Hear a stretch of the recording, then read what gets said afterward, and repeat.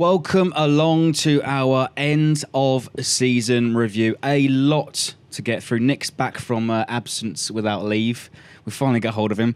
But for this first part, we will talk about from July through to January and the transfer dealings, or there or lack of, and we'll go through it sort of month in 3 blocks. But first of all, I must say that Vanarama, our sponsor for the summer, are driving Fan TV this summer up and down the country and even to Russia for the World Cup. They're running a giveaway for the Champions League final where you and your mates can win the ultimate big night in, including a beer and a £50 gift voucher to spend wherever you want. Nick, what would you spend £50 for the Champions League final? Well, beer probably is the obvious answer to that, but yeah, good Champions League final, and if someone would like to fund me and sponsor me for it, I'd be quite happy. And all you have to do is you need to get over to Vanarama's Twitter page, and all you need to do is retweet their pinned tweet. So good luck with that. And we're of course here at the Five Rivers Pub for our sort of annual end of season review show, really, isn't it?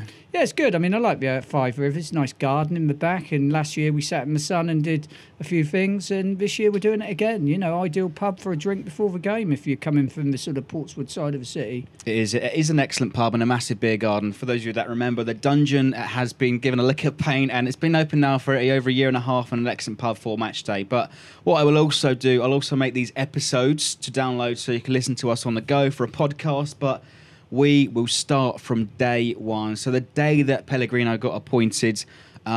First of all, we'll go to a clip to show you what we said.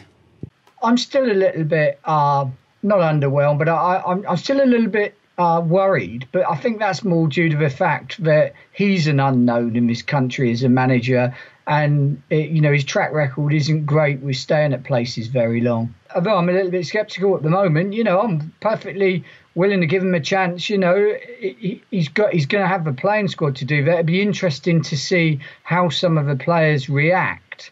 And I mean, again, my slight disappointment is that I would hope that we go for someone with a little bit more of a name that would excite the players. But as I say, it's fear of the unknown a little bit. And, that's just my worry. We don't know what we're getting really from him in terms of experience at the sort of level we need him to. So what we said, the fear of the unknown, and you can go ahead and go back in our archive to watch what we said. But in hindsight, we also were encouraged on that day that we sort of gave ourselves encouragement to get behind it. But Les Reed from day one threw Pellegrino under the bus. He said in his conference or his press statement, Maurizio believes with the quality we have, we can play exciting, attacking football, taking the game to our opponents by playing a high press intensity game. You're right. I mean, Pellegrino was thrown under the bus. I mean, I'm not to excuse him. I mean, I think in hindsight, Pellegrino should have been sacked if not at Christmas, shortly after. And he wasn't the most inspiring of managers. But there were mitigating circumstances. Firstly, he inherited the Virgil van Dijk problem, which meant that we were trying to appease Van Dijk and try and get him to actually play and with any sort of effort and commitment for us, and B, to complete the seasons with us. And as we now know, neither of that happened. But the manager had to do that, which meant that we kept rotating Yoshida, Stevens and Holt around, and we conceded soft goals, which in turn was the same problem Puel had when he lost Fonte and Van Dijk to injury the season before, where he had to shut up shop, give up any sort of thoughts of attacking, and concentrate on preventing the defence from being run at and being exposed. So he had that problem. Secondly, he had the problem of Charlie Austin getting injured in December, which meant any thoughts that Pellegrino might have had of now he's got his feet under the table and trying to attack once they got rid of Van Dijk and perhaps went with what they had and maybe even signing a central defender in January, they all went out the window. So he wasn't just thrown under the bus, he was thrown under a bus station, to be honest. We will obviously touch upon it a little bit more. Cast your mind back to pre-season. 5 games played, Started off in Switzerland against St Gallen, beaming hot sunshine, sort of similar to what today is. And then we go to Brentford, pouring down, typical British summer, 2-2, followed by a 3-0 win at Saint Etienne, and then a 4-0 defeat at home to Augsburg, again pouring with rain, and then finishing off the pre-season with Sevilla, a 2-0 win. Yeah, I mean, the quality of the squad, in my mind, was good enough. It's certainly better than the league position it was, but we didn't make the key signings that we needed. I mean, Saints' problems, in my mind, go back to January of last season when Fonte, who had been wanting away for 4 months, was not replaced. Then we had Van Dijk injured, and in the summer we didn't learn our lessons. We brought in Hope as a replacement for Fonte, but we knew what the situation was with Virgil van Dijk, and we should have dealt with it. So it just didn't happen. You can't. You can make some excuses to Pellegrino. He wasn't given the best of situations to work with what was going on, but he didn't make the best of those situations either. He wasn't experienced. And there was just the thought that some people were coaches and some people were managers, and he was a coach. And the pre-season results, I mean, 2 wins, 2 draws, 1 loss, very much underwhelming though. I mean, in some parts of those games you were encouraged by some of the play. I mean, especially defeating Sevilla 2-0, Champions League regulars. Yeah, I mean, to be honest, I don't pay much attention to pre-season friendlies. Most of the games you have sort of anything between 16 to 22 players playing in them. You just don't know whether the other side are putting 100% into it or where they are in their training. You don't know where we are. I mean, I remember watching Ian Branford's first games for Saints in 1991, where he won every pre-season friendly 4-0, and then we lost the first 6 games out of 7 or something like that. You just can't judge on it. We know what we've got, and gone are the days when friendlies had any sort of meaning, really, apart from building up fitness and getting a feel for the ball. I didn't take anything from him, to be fair. And this season, I'm sure we'll speak about it closer to the time as well, that it's also been announced that we will be going to China. That's partly basically a commercial adventure. But you've already mentioned some of the transfers. So the arrivals last summer, Mario Lemina, 18 million at the time, the club transfer record. Wesley Hoedt, 15 million. Jan Bednarek, 6 million. Defenders, not really anything to add to the squad going forward. Well, the defenders are. I mean, let's be perfectly blunt. Our problem last season was the centre of defence. Our real problem was the centre of defence. And, Yoshida, wholehearted player, committed to Saints, but 4th choice 2 years ago when we finished 6th in the league. Jack Stevens, very good on the ball, but 2 seasons ago couldn't get a game in Middlesbrough's Championship side. In reality, would you swap Yoshida and would you have swapped Yoshida and Stevens for Fonte and Van Dijk, or Fonte and Alderweireld, or even Fonte and Lovren? The answer is no. Neither of them were up to that standard. Wesley Hoedt, good signing, I thought, and I still think he's a good signing in the fact that people don't realise he's the youngest of them. People go on and say about Jack Stevens, he's one for the future. Jack Stevens is 24. He's older than Wesley Hoedt. Wesley Hoedt should have been coming here, playing in a new league, playing in a higher standard of league. He should have been sitting inside someone like Virgil van Dijk or Fonte, experienced, knows it, helps him get his feet. And he didn't. Instead, he found himself in a car crash of a defence. He will come good, I think, Wesley Hoedt. If they get the right man to playing alongside him, he will come good. Bednarek, Bednarek. One for the future, really, wasn't he? Yeah, he was signed for 5 million. He's one for the future. He didn't play to the final games of the season, but when he did play, he looked like he could really be one for the future. And I will bring in here, maybe just jumping forward a section or 2 sections, that whilst people, this time last year, we were talking about the signings that had been underwhelming for Saints under Claude Puel, yet the 2 people who came through in the final third of the season and were Player of the Year and runner-up in Player of the Year, respectively, in Alex McCarthy and Pierre-Emile Højbjerg, were Les Reed signings and for the future. So we haven't failed on as many signings as people have thought about, but we just need to make the right signings, and that's been the problem. We've signed them in areas where we don't need them. There were also some departures as well, and as I say, perhaps there was something lacking for us in the attacking third this season, but we let Jay Rodriguez go to West Brom in the summer for 12 million, and we let Cuco Martina go on a free to Everton, not really in the future plans anyway. Jordi Clasie went to Club Brugge in Belgium on loan, and Sam Gallagher and Harrison Reed loaned out to Championship, Birmingham and Norwich City. Right, I mean, Sam Gallagher, Harrison Reed, again, I probably said this last year, because I say it every year. Only one thing I've ever agreed with Harry Redknapp. He said, if you get to 21, 22 years old and you haven't established at the level that you want to play at, you ain't never going to get there. Now, there's a lot of truth in that. You know, Harrison Reed is now, 22, 23. Only played a handful of games already last season. Yeah. Perhaps 1 or 2 under Koeman. Sam Gallagher, wholehearted player, but is he really above Championship level? He's been a little bit inconsistent at both Blackburn and Birmingham. He showed he could score goals, but not with consistency. I hope they do well. I hope they have a great career, but I think maybe that it's going to have to, if they're going to kickstart it, do that away from Southampton.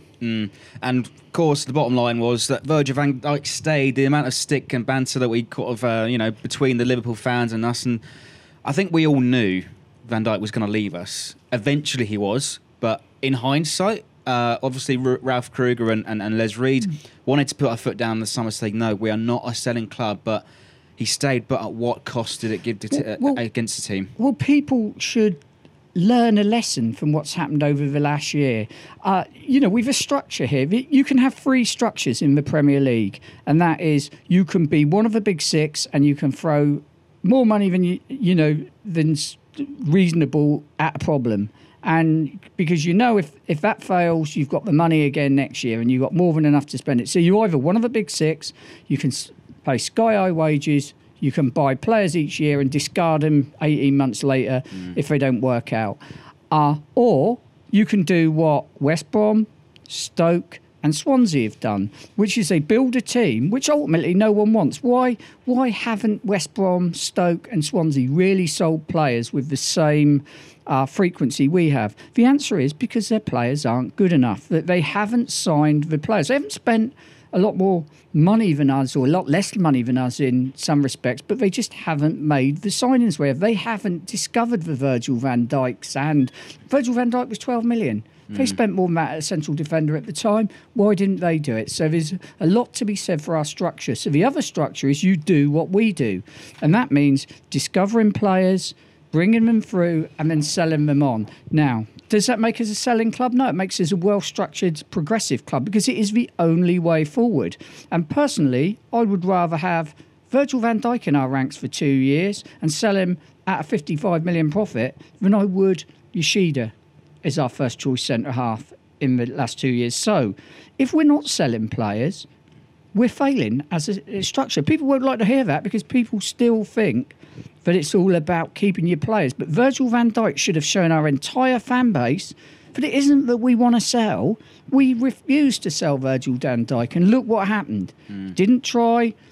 In the end, stopped playing. In the end, we had to remove him from the squad and just flog him. And that is the point. And when you look at what Virgil van Dijk is on now, you can see why he wanted to do it. I don't think it's right that he did it. He's got no morals, he's got no ethics, but you can see why he wanted to do it. If you were being offered a package which is effectively 3 to 4 times what you're on, would you not want to demand a move?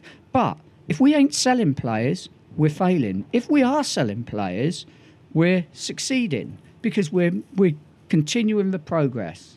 And if we continue to do that well, then we'll flourish. But can we keep doing it? We have to, because we've no other choice. Otherwise, we become a Stoke or a West Brom who are signing average players of the division who aren't really setting it alight, and eventually you go down. You mentioned selling Jay Rodriguez. Was he past his best before date? Well, why did West Brom go down? Because they bought a player at £12 million who has never really injury, sadly, has wrecked his career. But he hadn't done it in 2 to 3 years back with Saints, only in little bursts. He had no consistency, and he probably did that with West Brom. And that's why, because they would go off and sign Jay Rodriguez at 12 million. We'll go off and sign Sadio Mane at 12 million. But sadly, you only keep him for 2 years. Yeah, I mean, in hindsight as well, if we look back at Van Dijk, his attitude was poison. It was absolutely poison. And I think we should have just cut our losses. But you go back to, you say that people won't like to hear it, but fans are becoming so frustrated in the manner that we do our dealings now. We want to keep hold of our best players. We want to show some ambition. But do you think the ambition for the board is to continuously sell and progress? Well, that is ambition, because what the Virgil van Dijk situation showed us last year is words mean nothing. Words mean nothing. It's actions. And ambition, I mean, let's be blunt, for Virgil van Dijk, he will sit there today feeling justified because he's now on 3 times the money. He's in a Champions League final. That's why he left Saints. But, ambition isn't saying that we're going to do this, we're going to do that. It's actually doing it.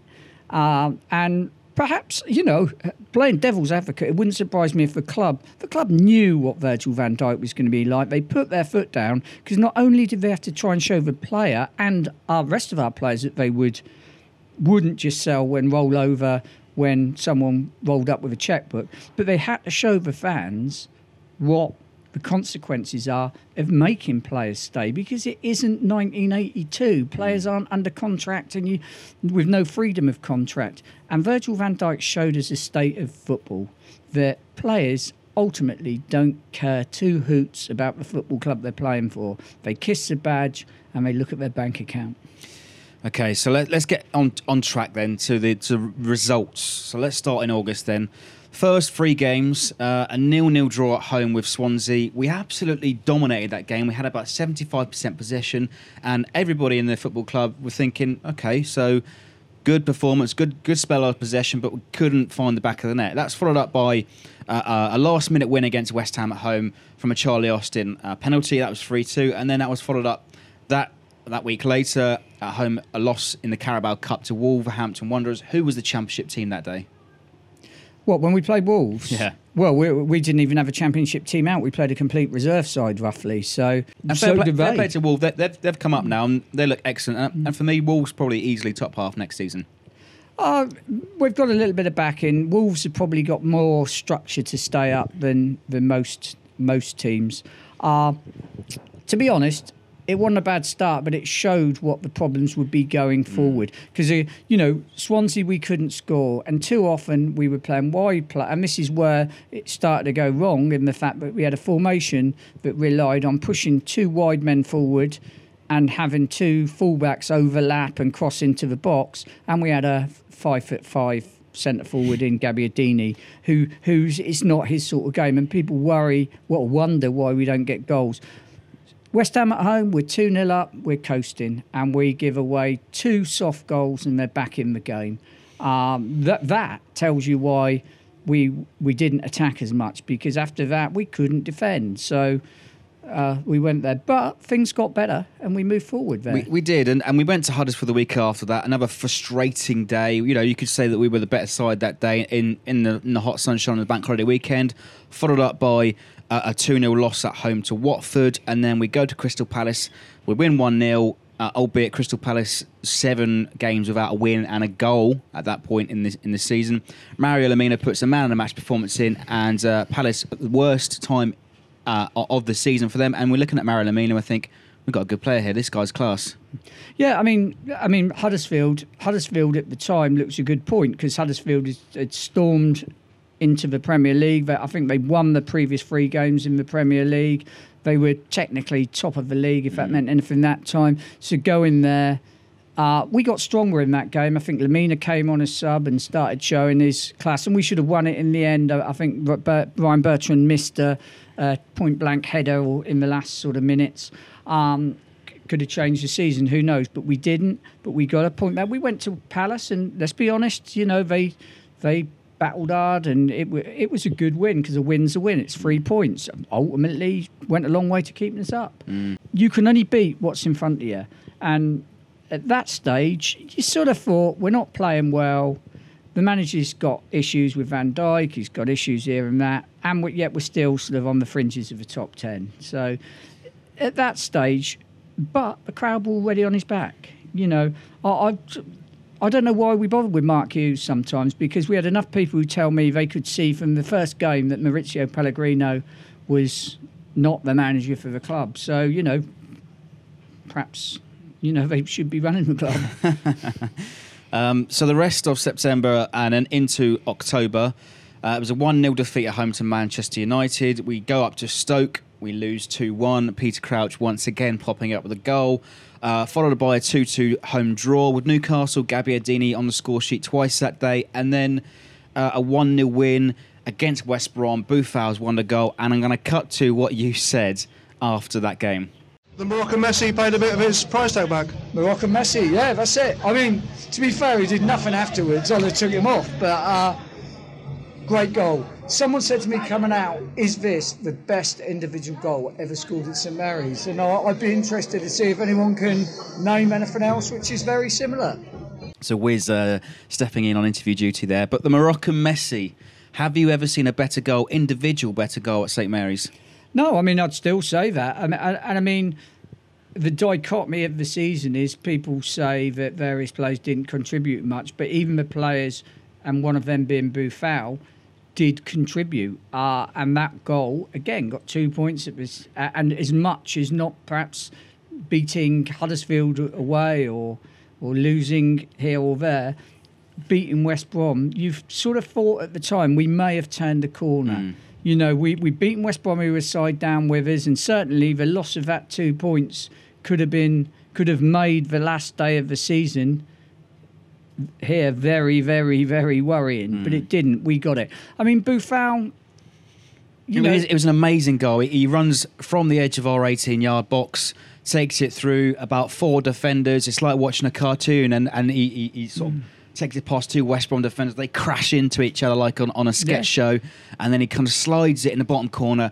But one thing I wasn't really impressed with, despite it being such a wonderful goal, was his celebration. You know, he runs right in the face of Maurizio Pellegrino. It was a message that he was trying to send that I want to be in that team. Well, that was the first sign that perhaps all was not well with the squad. That Pellegrino was a coach. You know, you've got to admit, you cannot imagine him doing that to Mark Hughes. You know, Pellegrino would probably, you know, have done well alongside Mark Hughes as a coach or any manager, but he wasn't a manager. He didn't command respect. He didn't have the aura about him. And I mean, I would say Boufal would be frustrated. I mean, the problem we've got, good players. When we had Ronald Koeman here, we were based on having a rock-tight defence that didn't give goals away, that let someone like Sadio Mane run riot over the season. Sadio Mane could run at players and know that if he gave the ball away, that the defence would win it back and then we'd start again. But it's the opposite in the last 2 seasons.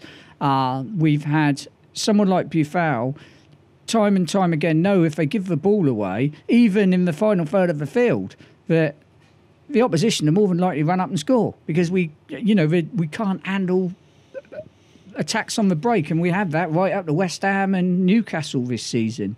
And Claude Puel, to be fair, in hindsight, coached us to a good final third of the season, because he accepted that he didn't have the defence to do that. He got everyone behind the ball and concentrated on just going and trying to go on the break and take chances from set pieces. Not good to watch, but he got us to 8th place. Whereas Pellegrino, it went the other way. And, you know, that's why people get frustrated, because, you know, if you're trying to do your job at one end as an attacker, and every time you give the ball away, someone scores at the other end, which happened at Newcastle and West Ham away in the final games of it, last 8 games of the season, it's frustrating. I mean, ultimately, Boufal won't go down in the history books as a great player for Saints, but he could have been, and that goal showed he could have been. But sadly, it's not to be.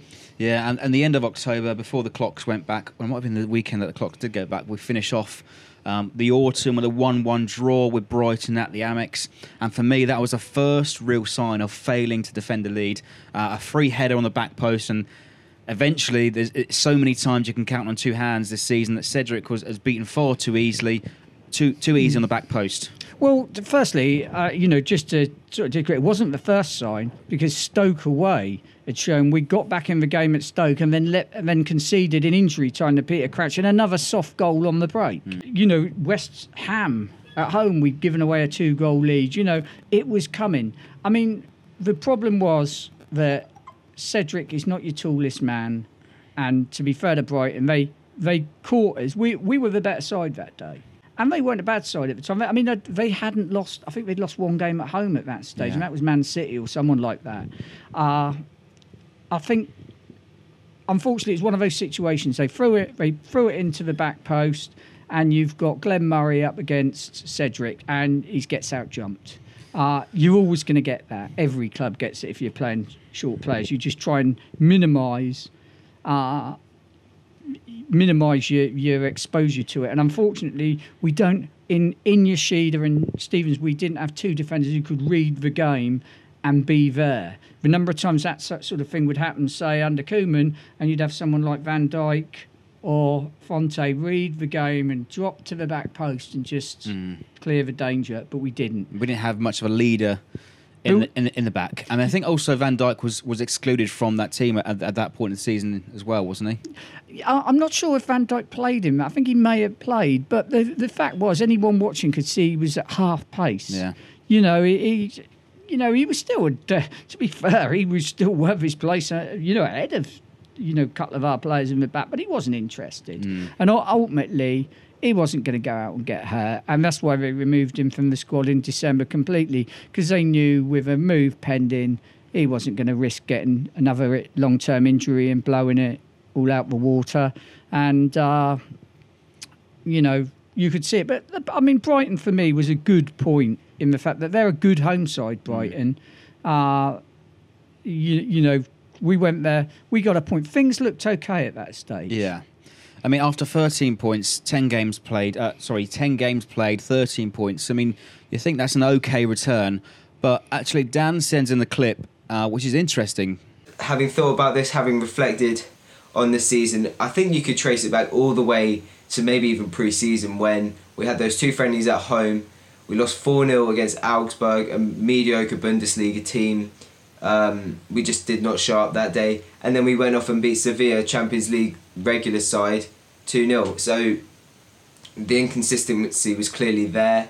And then I remember when the fixtures first came out for the Premier League, we were really happy because we thought we got a really good run in for the start of the season. We thought we'd be quite high up the table at the beginning because we had 3 home games and an away trip to a newly promoted side, arguably the worst one technically because it was Huddersfield. Obviously they'd won the playoffs, and we only got 5 points from those 4 games. So he says the warning signs date, but all the way back to pre-season. I think it makes a good point there. The first few games for us were favourable, and we didn't make the best of a perhaps a favourable situation. Yeah, you can look at it. I mean, I still think sometimes the fixtures can affect your league position. You could win the league or get relegated on the basis of when you actually met a team. I mean, for argument's sake, we met Crystal Palace at exactly the right time, 7 games on the bounce in the middle of it. We met Huddersfield at exactly the wrong time because they're 3 games, 3 straight wins I think they'd had, and they're coming back to their own fans who are suddenly dreaming of all sorts of things. We'd met them at exactly the right time, and you could say that about any team. You can only play what's in front of you. The warning signs have been there, as I say, since last season under Claude Puel, when Jose Fonte did something very similar to Van Dijk. It was almost a mirror image of Van Dijk's situation. The warning signs have been there, and it comes back to that we didn't address that you build a side with a strong central defence, strong central midfield and a good centre forward. I think we had a strong central midfield, but, Pellegrino didn't seem to know who we should play in the centre of it, I think, at times. Yeah, absolutely. And we move into the winter, so November starts with a home defeat against Burnley. Once again, another unchallenged header. Sam Vokes popping up about 7 minutes from time. And at that point, there was a storm already brewing. The point for me at which I kind of felt that Pellegrino wasn't going to be the manager that we clearly needed to get this squad playing was the Burnley game, 4th of November. The game's going nowhere, it's 0-0. Sean Dyche does his job as manager, changes it, brings on Sammy Vokes, goes 4-4-2, and with I believe it was their only shot of the game, scores a goal. They go 1-0 up. Pellegrino did nothing. He did nothing except make odd substitutions. It all went downhill from there, really, for me. So boos ring around St Mary's from the Burnley game, and Darren thinks it goes all downhill from there. He makes some good points there in the fact that he's quite right. Sean Dyche made changes, Pellegrino didn't. But Pellegrino, the writing's on the wall, because what happened against Burnley started happening on a more regular basis. Sam Vokes had a free header, a completely unmarked header, and that was the start of a run of free headers and mistakes which have gone on right to the final goal of the season. The final day of the season encompass the entire season. A breakaway goal in which one of our defenders is left for dead, and they score a goal in the last minute of injury time. It's the story of the season. And Burnley, although that wasn't the last minute, I think there's about 16, 17 minutes to go, encompassed it. And if I was Pellegrino, I would have been tearing my hair out at that stage, because, Darren is right. His tactics weren't there. But then again, Ronald Koeman's tactics weren't exactly groundbreaking either. It was just get people who could defend, keep it 0-0, and get people who can run and frighten people with pace. And that's what we did. But if you're a manager, you've got every right to ask the players you've got to do the job they're being paid to do. And if you're a central defender that is marked players and not give them a free header 7 yards out to win a game of football late on, which happened time and time again. And that goes back again to Pellegrino being thrown under the bus by Saints and failure to sign a centre-half to play alongside Wesley Hoot. I'm sorry this is starting to become a sort of Yoshida strokes Jack Stevens result, but the fact is it happened time and time again, and the Burnley game was the first time it came up. And Darren we never learned from our mistakes, did we? Well, it's not about learning. You can't learn. Pellegrino probably did learn from his mistakes, but he had no one else to put in. There was a funny catchphrase Pellegrino always came out in his interviews: "We are learning. We must improve." It sounded like they were pushing it on to every single player in their press interviews. We are learning. We must improve. We got fed up and tired of it by January came. I feel some sympathy with Pellegrino there, because if I was a manager and my defence was time and time again conceding soft goals, and at times I struggle to think of a goal, I can't think of a goal where any, of the standard of Boufal scored against us. Every goal that we've got comes down to some sort of error somewhere. Right at the end of the season, Man City, error. Everton away, error. And it comes down to that. Players not doing their job. So what does Pellegrino say apart from we're learning? One thing he's learning is that time and time again, the same players make the same errors and concede goals. If I was Pellegrino, I'd look back at that and say, we don't concede against Burnley, we don't concede against Stoke, we don't concede against Arsenal in the last minute, and 15 minutes to go, 1-0 up against Palace before we gave away. There's about 8 points dropped. Those 8 points dropped, we've probably been 10. Yeah, and the guys from the Saints FC podcast, Tom and John, make a very good point, and actually echoing your points about unforced errors this season. Lots of people are saying that this season was unforgivable, and the fact that we sailed so close to disaster was unforgivable, and probably mainly because we could all see it happening as fans. That was frustrating. But then you go back and you say, the players, come on, fundamentally, do the players not shoulder any of this blame? Like, yeah, of course, Les Reed and Krieger should have made some better decisions, and yes, they could have made a more inspired appointment. Is it Les Reed and Krieger against Huddersfield at home that can't defend a simple cross into the box and leave a 6'4" forward 3 yards out for a free header?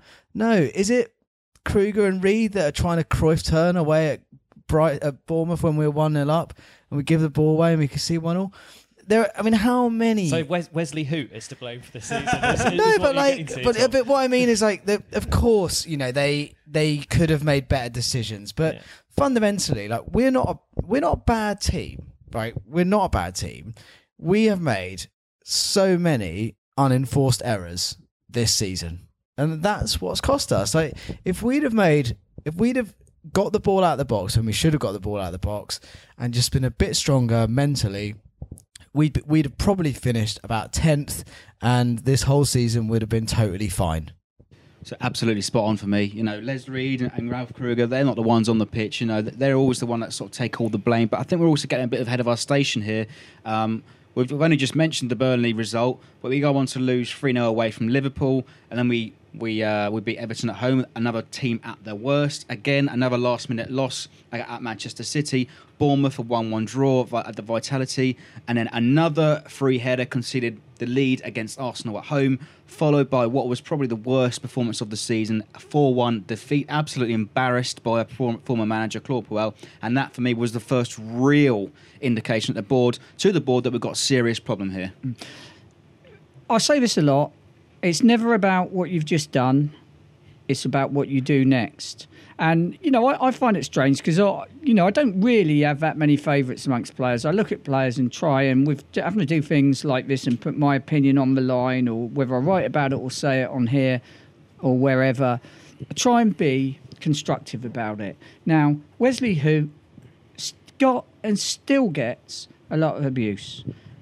He's done one Cruyff turn, but he hasn't done another. He hasn't made another mistake. He hasn't been caught on the ball on a Cruyff turn again, because he learned his lesson. Yet, as we say, Burnley, free header. Huddersfield, free header. The same players aren't good enough, and that's the problem. They're all great. They all give their all. And the simplistic thing is, the problem is, I don't like slagging someone off like Yoshida, because he's a 100% committed player. He's been here 5-6 years and given good service. But he's been here, I think this is his 6th season, and he's just about at 120 Premier League games. So that's telling you something. So it's good service, but we can have a team full of people giving good service. We can rename it Stoke City or West Brom, and we can end up like them. We've got to keep progressing.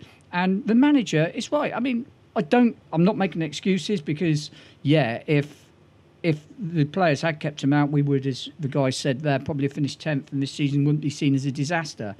But it doesn't iron over the cracks really there. Yeah, going back, Huddersfield, exactly the same as Burnley. Batter them for 89 minutes, they get a free header in front of goal and score it.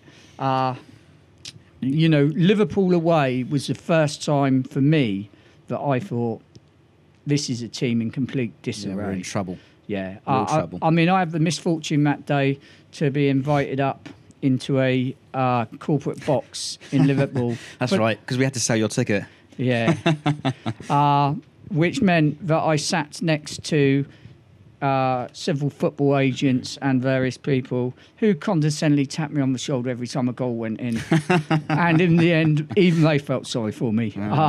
But the fact of the matter is that day, I thought that we were stuffed, because I thought there is a team that is just in total disarray. And, it's clear. I mean, clearly Van Dijk was having an effect on the team. He didn't really care, and he was at Liverpool. Ironically, we went on the following week, beat Everton 4-1, and all of a sudden, we finish up in October. I think I don't know about whether it was end of October, start of November. We were in 9th position, which was a solid enough start for a team in a little bit of disarray, given the mitigating circumstances. And then we lost Charlie Austin, the player who was a top scorer and still remained our top scorer. So the rest of December, again, you've already touched upon it, but a free header against Huddersfield, De Poitre. Again, sort of near the end, we go up to Chelsea. We lose 1-0 to Marcos Alonso free kick. And the rest of December made up with an embarrassing defeat on Boxing Day, 5-2 against Tottenham. And the end of December, perhaps a slight positive. Alex McCarthy returns in goal because of Fraser Forster's complete incompetence for the most of this season. A 0-0 draw at Old Trafford. You would have taken that when the teams were announced that Alex McCarthy was in goal. Yeah, I mean, I think you're being a little bit unfair on Forster in the fact that Forster had some good games. And the dichotomy of the Chelsea game was that Forster was magnificent in that game. But he made a mistake. Now, most people said, he was too slow getting down. He wasn't too slow getting down. He'd set the wall up wrongly, and that was his mistake. And I feel sorry for Forster, because Forster was a player in complete lack of confidence. Yeah. And he had in front of him good centre-halves make good goalkeepers. The trouble is, for me, I don't think I ever saw him communicate. I never saw him come out of his box, take control of the football when it comes over in the corner. He never came off his line. No, you're right there. I think one thing, and this is why McCarthy did a lot more for Saints in the second half of the season than Forster did in the first, is that McCarthy came off his line. I mean, in the defeat at Swansea, a feature, people say, McCarthy was possibly man of the match at Swansea. A lot of that was the fans. A lot of the media said that Wesley Hoot was, because McCarthy didn't have a lot of saves to make that game. He had 3 saves to make. 2 were bog standard and 1 was fairly decent. But what he did well was he just kept coming off when the ball was hoofed into the box, he just kept coming off his line and punching it in the main. Sometimes he caught it, but if he was under pressure, he punched it and got it out of danger. And that's what he brought to the side, because Forster didn't do that.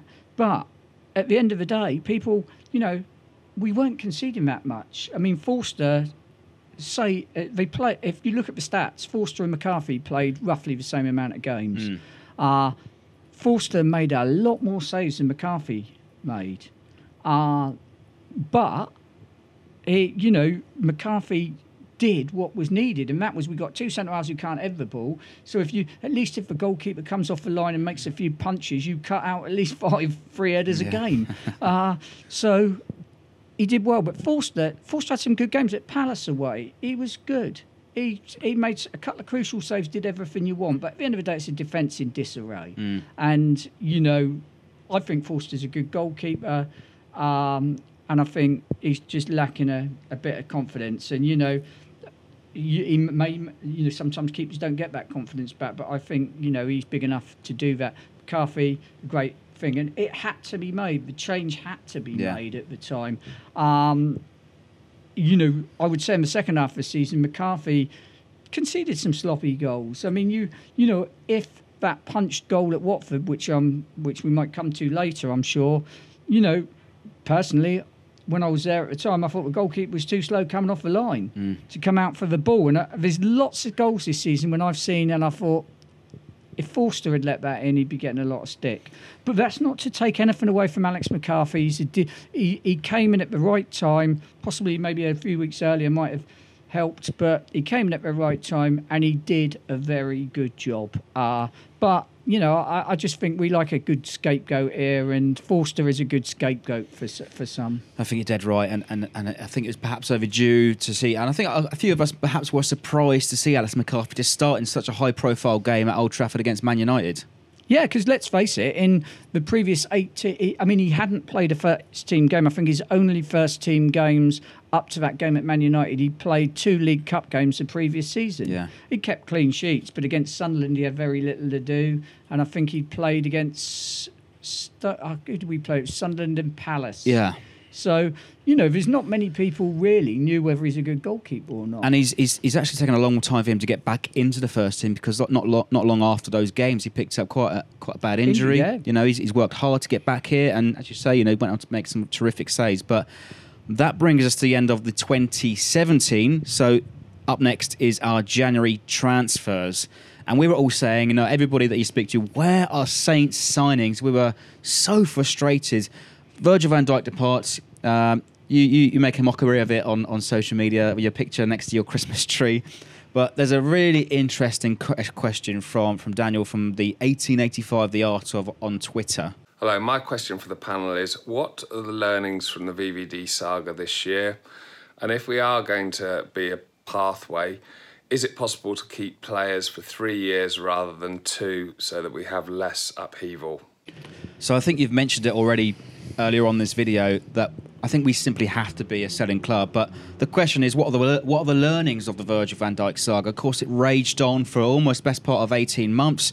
If we're going to be a pathway, is it possible to keep players for 3 years rather than 2? The stock answer is it doesn't make a blind bit of difference, I'm afraid. I mean, it's football. Contracts mean nothing now. Virgil van Dijk showed us that. Jose Fonte showed us that. And let's be honest, Jose Fonte was a man who was saying how he was going to stay here for life, and all of a sudden he suddenly wants to have an engineered move to Manchester United for... Or United. Yeah. Let's keep that loose. Yeah, all United, yeah. Now, all contracts do, and make sure that you've still got a sell-on fee and that people have got to pay it. Personally, I think the only way forward, it's not a Saints thing, it's a football thing. You've got to turn around and clubs have got to be able to say, tell you what, if you're not going to play, this gets added on to the end of your contract. So the longer if you refuse to play or you don't give this, we can effectively suspend your contract and it's rolling on. So if you've got 4 years left on your contract or 3 years left and you're refusing to play, then if you don't play for 6 months, you've still got 3 years left. And we don't have to pay you. I mean, it's draconian, but something has got to be done. Because what this taught is Virgil van Dijk is you had a player who said, I'm going to do what I want, when I want, and I don't care for the football club. And yet some people say we're still a selling club and roll over. We stood up to everything in that football club. And what did we get out of it? Well, in the end, we got 65 million or whatever. But at the end of the day, it cost us a lot more than that. It cost us almost relegation from the Premier League. Yeah. So, but we've got to learn from that. And what we've got to learn from it is what we didn't do is what we've done previously. And I knew Virgil van Dijk was going to go. We all knew he was going to go. Eventually. I mean, when he was dropped from the squad mid-December, we knew he was going to go in January. When he appeared in front of his Christmas tree with his Liverpool shirt on Boxing Day or whenever it was, we knew he was going. When we sold him in the first minute of the first day of the transfer window, we all knew he was going. So why did we not sign a replacement? We had 3 months to think about it. We had 30-odd days to do it, yet we didn't do it. And that is where we went wrong. Absolutely, and everybody that I spoke to in the interviews on our shows, nearly every week they were saying we need a central defender, we need a centre forward. But Ralph Krueger came out that month and really kind of fueled the fire a little bit. He called us a small club. It was complete corporate disillusion, the same catchphrases, and basically pinning all the blame on Virgil van Dijk. Well, the trouble is. And I put up an article earlier today on this. Saints PR is absolutely rubbish.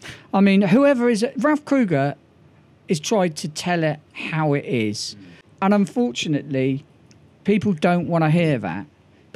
Where is Virgil with that? Where is Ralph Krueger come out and say we're a small club? People will bring up a statement from 6 years ago when a previous chairman said we're going to be in the Champions League within 5 years. Now, we all know that is utter rubbish. We don't have the structure, the infrastructure, the money or anything to be able to do that. Leicester bonked the trade, but that's one club in 25 years of the Premier League. So what we've got to look at here is whatever's happened this season, whatever Ralph Krueger says, people will twist it to whatever way they want. So we just got to ignore that. We've got to get on with doing what it is and doing it quietly and efficiently. And that's what we didn't do in January. January's a bad window, but we had 3 months to prepare for that window. In reality, we should have bought Van Dijk's replacement in August and said, there you go, compete for your place. But we didn't.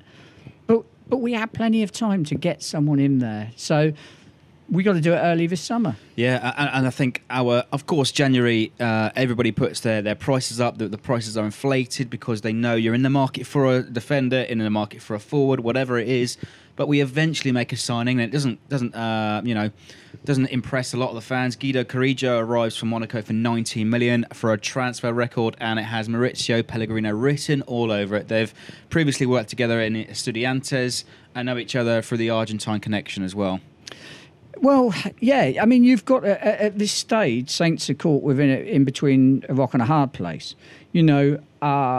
So I had whispers that, Ralph Kruger has famously said that they would consider sacking him in December, but every time that they were about to do it, his sort of results picked up. And there's a little bit of a degree to that, but I heard that it was something different. Allegedly, that Mark Hughes couldn't agree his departure and his severance pay from Stoke, and that they were sort of hanging on for that. But who knows the real truth? People will scream it on Twitter and on the internet and Facebook and tell you that it's the real truth, but who knows? Carrillo, or whoever you want to say. Carrillo. Yeah. Unfair to write him off completely. I mean, he's come into a side. He's a player that's played in the Champions League. He scored a reasonable level of goals in France for Monaco in the league and the like. He's come in. It's a grossly inflated price. His real value was about 10 million. That's what he went to Monaco for, just under that, about 3 years earlier. But transfer values have gone up. Sigurdsson for Everton from Swansea, 10 million player 18 months ago, suddenly goes to 45 million. The value of players has gone up greatly. So, do you think that pins down to the amount of money, the £1 billion sponsorship from the TV companies now that are inflating all of the prices? Definitely. I mean, none of the money has gone back to the supporters of the clubs. All it means is agents ask more money, clubs ask more money. They know we got there.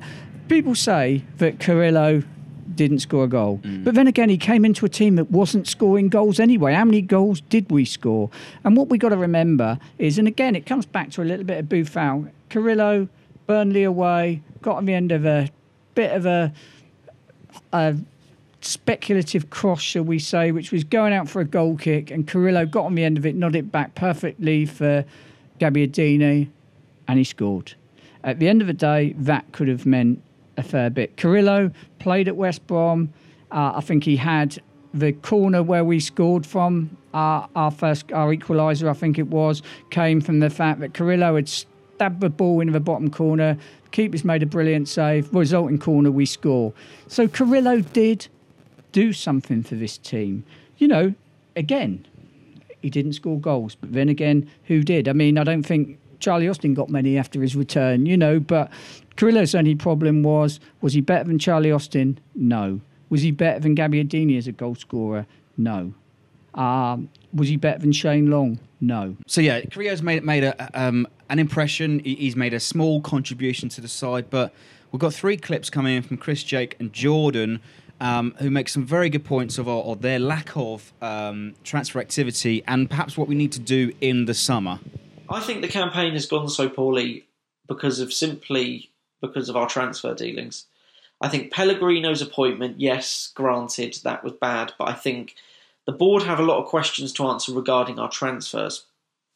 Last summer, we needed a real injection. I'm never really a fan. Premier League sides bring in a dozen players. And last summer and this summer still, I don't really want us to do that. But we needed more than 3. When you consider that Bednarek made, I hazard a guess, 8 or 9 appearances, it must have been.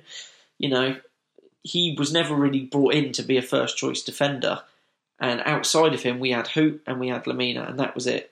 For a team that had regressed the season that preceded that window, I think we needed another striker. I think we needed another attacker. We needed 30 million more in investment, and we didn't get it. We needed a target man striker, and we didn't get either of them in the January transfer window either. Going forward, we simply have to invest this summer. That £75 million we received from Liverpool for Van Dijk needs to be spent, and that's not, accounting for the players we could potentially lose. It really wouldn't surprise me that Bertrand, Cedric, Lamina, Gabbiadini or Tadic could all leave this summer. I feel like Fraser Forster needs to be replaced to provide competition to Alex McCarthy. Whereas I feel there are other players, such as Stephen Davis is now getting on a bit. I don't think Oriol Romeu is good enough. I really feel investment is key. And this now is the time our board can really earn their stripes, pardon the lame pun. But this summer is absolutely critical. And if the board can't salvage their reputation following the disaster that was last season, or near disaster in a football sense, I think questions should be asked. As much as I've loved Charlie Austin, Gabbiadini, Shane Long, there's no Premier League striker there who will score 15 goals. Centre back, I think everyone would agree. I mean, Hoyt, bit hit and miss. Jack Stevens, still not quite got the experience we're after. Neither is Bednarek. There's talks of Yoshida going. He's the only real leader we've got. So let's go out and buy a £20-30 million defender and a £20-30 million striker. So Chris says the lack of injection. Jake says the investment is key. And Jordan, we're just speaking just off camera there. He reckons that Yoshida's our only leader, but we need to have a £30 million, £20 million defender or striker. All three people make good points there. Not all of their points I agree with, but ultimately the gist of them is right. We're all saying the same things. Yeah. Why can't the board wake up to this?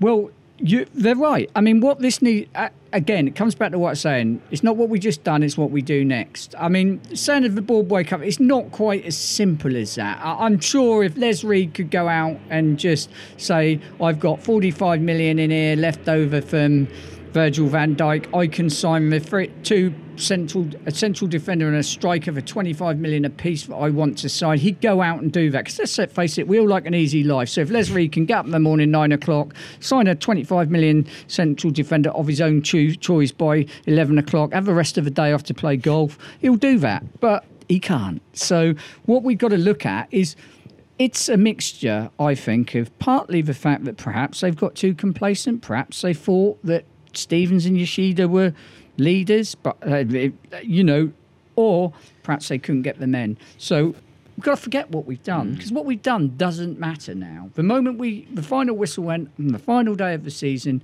nothing mattered anymore. We were still in the Premier League. We got to look at our mistakes and go. So squad does need a clear out for one reason or another. Some people would go, some not. I reckon at a conservative estimate, someone like Ryan Bertrand goes. Fair play to Ryan Bertrand. He's given 4 good years. If a big club comes in for him, give him big money, I, for one, would applaud him for his contribution to the football club, and let's see him go. So I reckon we could raise anywhere between 40 to 60 million from the sale of players who are surplus to requirements. So then it's all about spending it wisely. So if you add the money we've got left over from Virgil van Dijk, and you've got to remember when our friend there said 75 million from Virgil van Dijk, I think it was a little bit less than that. But then you've got to remember that you've got to give 10 million to Celtic. Then you've got to pay agents' fees. You've got to pay the agent to sell your own player. Then you've got to look at signing on loyalty bonus, all sorts of rubbish. So you end up 75 million probably ends up nearer 50, of which we spent 20. But we still should have 30 odd million left of it.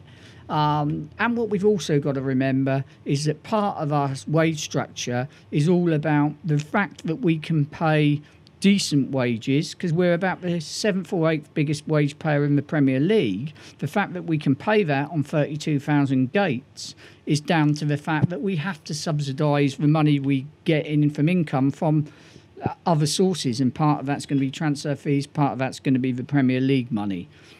So if we can sell players for 40, let's say conservatively 40 million, and we can rake in 30 million, 35 million still left over from Van Dijk as a net payment, that gives us 70 million to spend. The squad's too heavy. What we need to do, we need to go and buy a quality central defender, as we've said earlier, 25 million. Good, someone like Ben Gibson, perhaps from Middlesbrough, proven at a Premiership level, knows what he's doing, etc. Experienced. We need to go out and get a good striker, probably 2 good strikers, and then we need to go and say, if Bertrand goes, is Targett the man to replace him possibly, or do we go and buy out others? So central defender, striker, at least, possibly 2 strikers, because the guy makes a point there about, Long's probably getting on a bit, Gabbiadini go, Austin's injury prone, so maybe 2. Midfield, centre midfield, if we hold Lemina, we hold Romu, we hold Højbjerg, there's 3 good central defenders. You've got Ward-Prowse who can always play there. We're okay there. But the key to it is going to be, buy them wisely. And it's right, we don't need to buy 6-7 players for 70 million. We need to buy 3. And when we've got 3, the question is utilising the players that we've got. Lemina, as we said earlier in the first part of the season, came on, we thought he's going to be a good player. And at times he's looked very good and at times he's looked very poor. That's down to management, that's down to playing him. So if we hold Lemina in the squad and get him playing to his ability, he will be key. Same as McCarthy if he does well. Same as Hope. If we get Hope playing to his ability alongside someone experienced, that's key. Bednarek, can we bring him on from what he's done in the last 5 games for us and make him play a big part next season? That's key. And then there's key to players like Nathan Redmond. Nathan Redmond is another scapegoat, but ultimately came on, headed a goal against Everton. Redmond's a player who, again, he's got Sadio Mane. People forget with Sadio Mane. Sadio Mane was awful for his last season here, for most of his last season, then exploded in the last 7-8 games.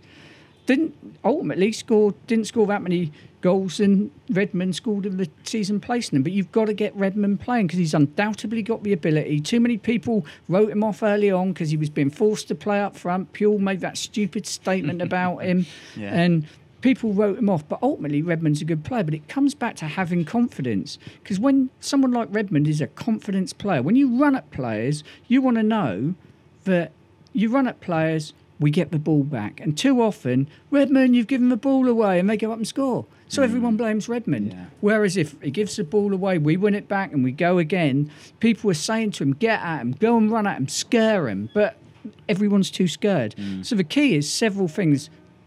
Selling the players to the right places, buying 3, maybe 4 key players, and getting the best out of 3 or 4 members of our squad that aren't giving us what we can and can do. Absolutely, and I think you're teasing some of the viewers or the listeners a bit of a video coming up, but I think we'll conclude there for our part 1 of the end of season review. We will do a substitution. Nick is going to tag out for Clive in about a few minutes. But thanks for watching. Let us know your comments in below for the season between July and January. Anything on transfers, results, anything at all. Get involved in the conversation below.